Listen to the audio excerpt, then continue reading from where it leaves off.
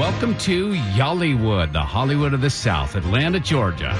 And our celebrity insider, A-Wood, sneaks off the set to tell us about some exclusive casting calls. All right, guys, listen, love is in the air. Well, at least for this casting, because I am looking for a couple, 18 to 20 years old, to portray a high school couple, and you have to be comfortable kissing on camera. This is for a new project that's coming out. You're going to email to Fear Street Extras, so that gives you a clue about the project that you'll be working on. What is that? What kind of clue is that? Fear Street. Fear Street is the name of it. It's a new series based on the series of books by R.L. Stine, the teen horror writer. So, A-Wood, you said you're looking for a young couple, 18 to 20. They're going to play high school students. I have two questions. One is, why is it that these you watch 13 Reasons Why? Yes. These 26-year-old people can pull off a 17-year-old look. Do they put young, aging makeup on them? No, that's just the way Jesus blessed them, Dre. They got baby faces. Yes, they have baby faces, and they're all of them? Well, yeah, those the ones that you're seeing. I mean, it's not like every actor that's 20 can play a 14 or 15-year-old, but in these cases, yeah. I mean, look at the set of Riverdale. All right, so then now if we have a